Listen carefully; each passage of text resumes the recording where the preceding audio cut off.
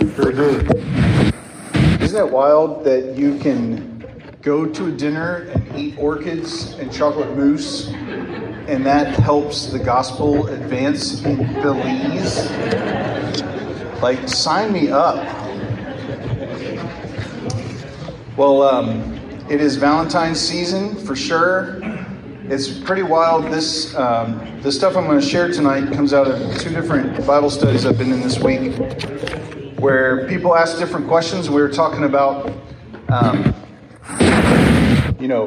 marriage and what's the point of it and what's the meaning of it and why do people date and why bother with relationships and stuff like that.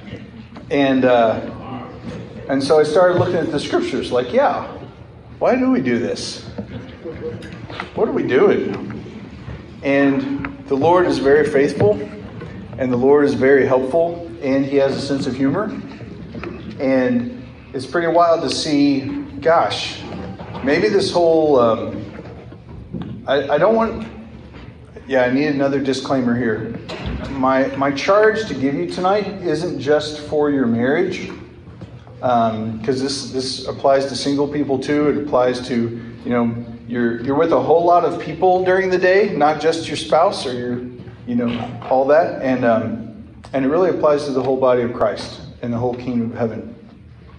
So when God created man, there's some weird context that gives you an idea of what's going on and why. And in Genesis 2, it gives the setting of creation. And, sometimes you read through it and you go too fast. This is how I am. I read the Bible and I go too fast and I miss stuff. And then like 20 years later, you're reading it real slow and you see something that you never saw before. Genesis 2:5 says, when there's no bushes in the field and there's nothing in the land, no small plant of the field had yet sprung up. So when God created everything, there was a moment where there weren't fields of things growing. Like, He made plants and He put plants around, but there weren't like Kansas, right? There weren't crops. Why? For the Lord had not caused it to rain on the land, and there was no man to work the ground. So all of a sudden there's this kind of problem, right? We know God made the plants, but there's no man there to work it. And so all of a sudden you get, what's kind of the purpose? That man, it puts a little conflict in. All the great stories, right, have a little bit of conflict. Well, the conflict is there's no guy there to work it, to work the land. Then you skip down to 15. The Lord God took the man and put him in the Garden of Eden. You know what it says? To work it and to keep it. So God makes man and He puts him in the garden to work it and to keep it. Why? You go back to 5, because there weren't crops, because there was no man to work the ground. And then we don't know how much time passed. We have no clue. But then a little bit later, the Lord God said, this is verse 18, it's not good that the man should be alone. I will make him a helper fit for him. The Hebrew is like, you can interpret it 2 different ways. Contrary to him or complementary to him. A reflection of him. Kind of like him, but kind of different. Right? God made woman for the purpose of the man not being alone. And it doesn't say it was bad. He says it's not good. Which is proof that you don't have to know evil to know good. But that's for another day. Oh, goodness. All right. So that's the creation. Created to work the soil, make this thing, bring order to things, and build something, but not to do it alone. Because that's not good. So this work and building. And then, of course, a side effect of man and woman is all of a sudden there's going to be a whole bunch of other people. Right? It's like there's never one rabbit. If you see 2 rabbits in your yard, just brace yourself. You're about to have rabbits. It's not good for man to be alone. He's got this task to build, to grow, to work. And God wants him to have somebody helping him. And so they help. And you know what happens? Fruitful, multiply, subdue the earth all over the place. Then, several thousand years later, depending on how you count it, Paul writes to the church.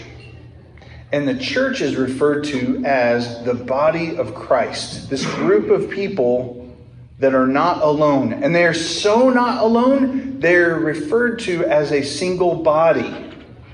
Where else have you heard that? Two will become one flesh, right? People that are so close that it's like they're one person. And the body of Christ is so close in Christ that we can operate like one person who is a part of Christ. And so Paul encourages the Thessalonian church, this is 1 Thessalonians 5:11. God has not destined us for wrath, but to obtain salvation through our Lord Jesus Christ, who died for us so that whether we are awake or asleep, we might live with him. So salvation has come. We have it. Therefore, encourage one another and build one another up, just as you are doing. Encourage and build. Doesn't it sound just exactly like what Adam was made to do? Encourage. Grow this stuff. Build. Encourage and build one another up in love. You guys, it gets even better. I know some of y'all, this is a vineyard, you know Romans. Romans 15 has these awesome things that Paul says in closing to the church. We who are strong have an obligation to bear with the failings of the weak. Now, I love the way he says that, because anybody since Adam has at some part thought they were strong about something and, oh, that poor person is weak. Any of you were the only person at your table to eat the orchid? Come on.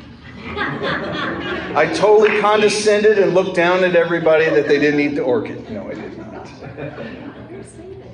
But what does he say? You strong people that think you're so tough, bear with the failings of the weak and not to please yourself, to please them. That's what's implied. Bear with the weaker person for their benefit. Each of us please his neighbor for his good to build him up. The whole purpose is to build up our neighbor. And so now suddenly, our mandate, like Adam's mandate was to work the soil and to grow it, our mandate is to build one another, to build other people up. Gosh. Skip down to Romans 15:4. Whatever was written in the former days was written for our instruction, that through endurance, through the encouragement of the scriptures, we might have hope. May the God of endurance and encouragement grant you to live in such harmony with one another, in accordance with Christ Jesus, that together you may with one voice glorify the God and Father of our Lord Jesus Christ. So in whatever relationship you're in, from your marriage to your relationship with your kids, to your relationship with your grandkids, to your relationship with your across the alley neighbor. We live in the city, so we have across the alley neighbors. May God give you encouragement and grant you to live with so much encouragement that it's in accordance with Christ Jesus.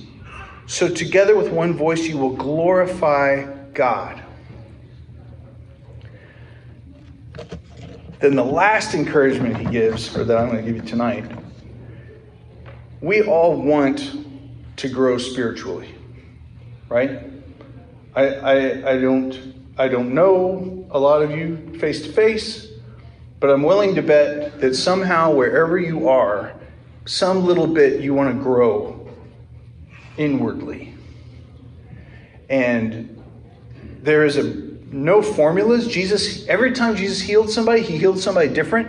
Almost like, I'm going to mess up all you people that are trying to get the witch doctor formula and the magic spell to do it. I'm going to do it a different way every time. Just mess you all up. So you got to come to me directly. But there's a formula. What? To work with the Holy Spirit and to grow with the Holy Spirit. It's hidden in 1 Corinthians 14. And he's talking all about spiritual gifts. He's talking about prophecy and tongues and healings and all these works of power. And he says, so with yourselves, since you are eager for the manifestations of the Spirit. Oh yeah, me, right? Eager for the manifestations of the Spirit.